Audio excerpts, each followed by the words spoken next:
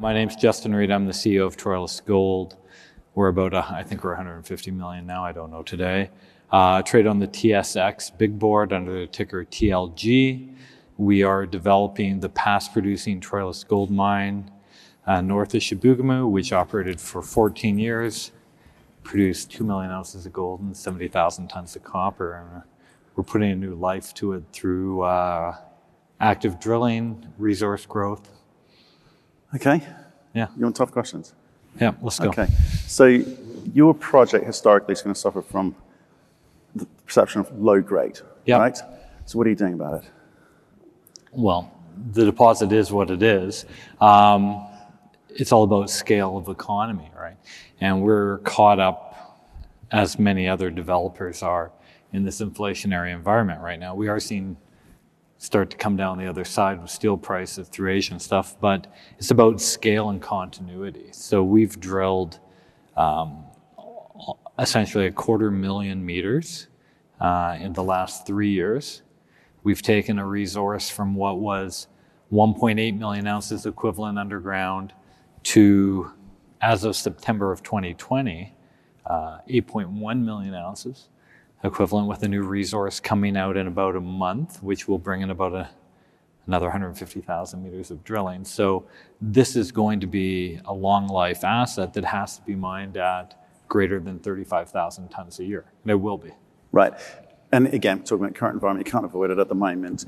Your PEA, which is whatever you want to say, plus or minus 40%, depending how you view these things.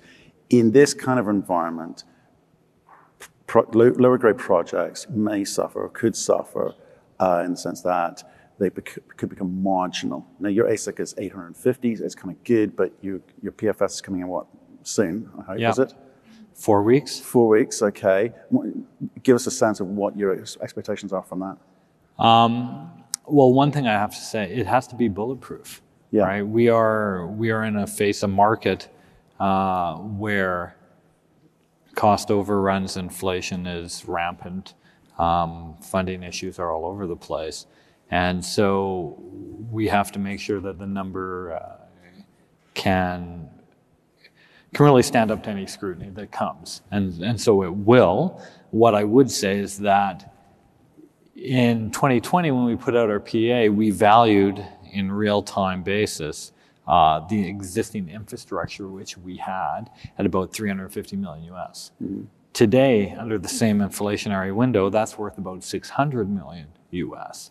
And so when you have 40 kilometers of roads that are production ready, 60 kilometer power lines, a tailings facility that just needs to be lifted and is already permitted, the majority of the earthworks which we are going to require are done. And when you look at the overruns at all these great assets that are being built, it's all pre-strip, it's all earthworks.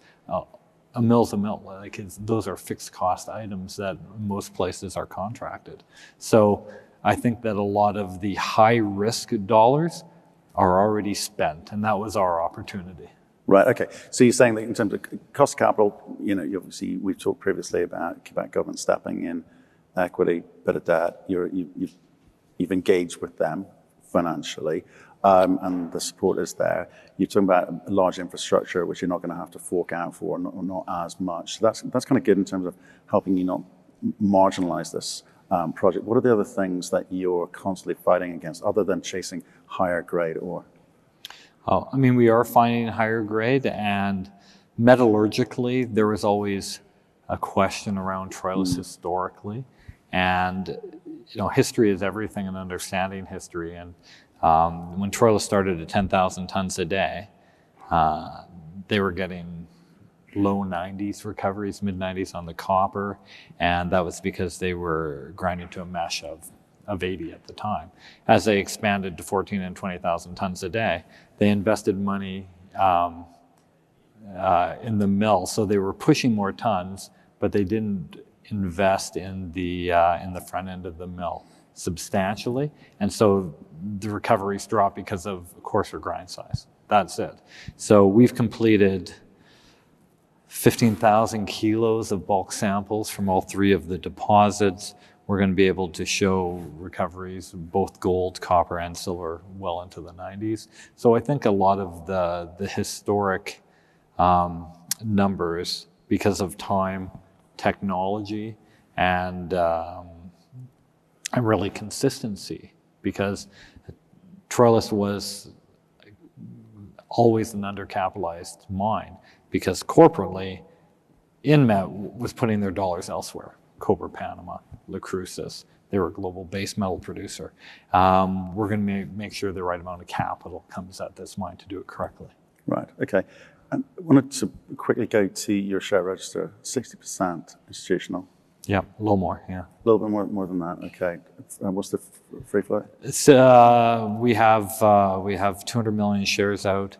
About 68% is institutional right now, okay. Of which the Quebec institutions account for essentially 20%. Management owns about 10% of the company, and then the rest is retail. Right, so, and they should be good holders, right? You're not hearing that they're dumping stock or anything. Yet you, like everyone else, getting hammered in the market. It's a tough market at the moment. The retail component, I assume whatever's being sold is having a big impact on you. So you're an ex-markets guy. Yeah. What do you do? How do you play that game? We can't really control the retail investor. You have to communicate, you have to market more, even though you don't necessarily want to spend those dollars. I think you have to spend those dollars because it's about communication. Our institutions are all long-term value holders, so we see very little movement of stock through them. Unless there's a complete capitulation, but we're not really seeing that. So our volumes during this pullback have dropped by almost 70%, which just shows you that the sellers are hopefully done, but they're a lot fewer, but they have far larger impact. And so it's just simply communication. Right. Talking of that narrative, right? We had O3 on here, Jose, with three of us were chatting backstage. He talks about fundamentals game, and we've been talking to a lot of CEOs who want to talk about fundamentals because there's a kind of solidity to that, in the sense that it's not 2020 anymore. You got to be real. There's a new reality out there in terms of, well, certainly the economics, new reality in terms of expectation, how long mines can take to get into production because of issues around ESG, permitting, licensing, environmental, and so forth. So in that environment, how do you go about trying to work out which shareholders you want to have on the register? You certainly want long-term supportive shareholders who could possibly be there for another financing in the future should you need it, right? And so it's about communicating, really bringing them into the tent, making them part of the team, making them completely aware of what your plan is and a realistic timeline of delivering, and then going back and saying, hey, I've done this, and now we're doing this. And so you get that track record of delivering on the project and your promises. With that said, our institutional shareholders know that we're not building a mine in a year. We're hopefully building a mine in 2 years. And so it's just making sure that you set the expectations realistically, I think, more than anything else. But don't you feel there's a disconnect? And I'm wondering how much of your success in terms of accessing capital is you and how much is the company, in the sense that you're 120, 150 million market cap today, right? Yeah. Like everyone been hit a bit, and I'm not going to dig you out too much about that. But going forward, you have delivered the things that you say you're going to deliver on time. The team is a bit more robust. You are chasing higher grade, and it is building into something quite nice. But it's 120 to 150 million market cap. Don't you think, Phil, it should be a heck of a lot more based on what you're delivering regularly to your institutional guys? Sure. But we have a PA in the market in what I would call a bad tape right now, right? And we've seen this 100 times. It'll get good again. It'll get bad again. It's about consistent de-risking of the asset and having the team. You have to separate, call it company promotion and communication, away from the fundamental delivery of the asset. And so there you have to put a team in place who can do it, okay, and not only explore, but engineer, develop, and build. And I think we've done that very well. You also have to have an asset of scale and consequence that can separate itself from, the 150 different gold companies that are out there. And, I think Troilus will be knocking on 10 million ounces. It's going to have a 25-year mine life. It's going to produce 250,000 ounces a year. And it's going to be, depending who gets into production first, Ernie or me, we're going to be one of the largest copper producers as well in Quebec. And that scale, I think, separates you. And so when you look at some great assets and great junior companies like Detour, like the original Osisko, like Osisko now, what Artemis is doing right now in BC, the pre-feasibility will de-risk. We filed our permit descriptions both with the province and both with the federal government, so consultations, permitting's underway. The EIA is well advanced.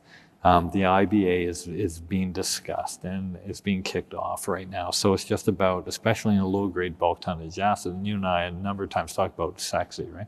This isn't sexy, but de-risking this asset, if we have a permit in hand, the feasibility done, and the team in place to do it, and the financing is knocking on the door, you become Artemis. And Artemis right now is, $700 or $800 million company.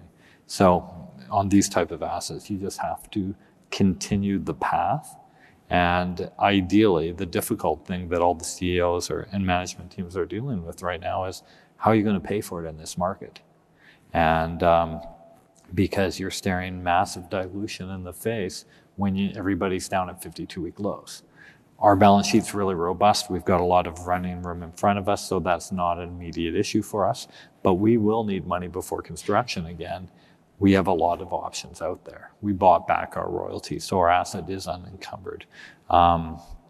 We are seeing opportunities, as are a lot of companies, for interim, call it bridge debt pieces before true capital allocation to build a mine.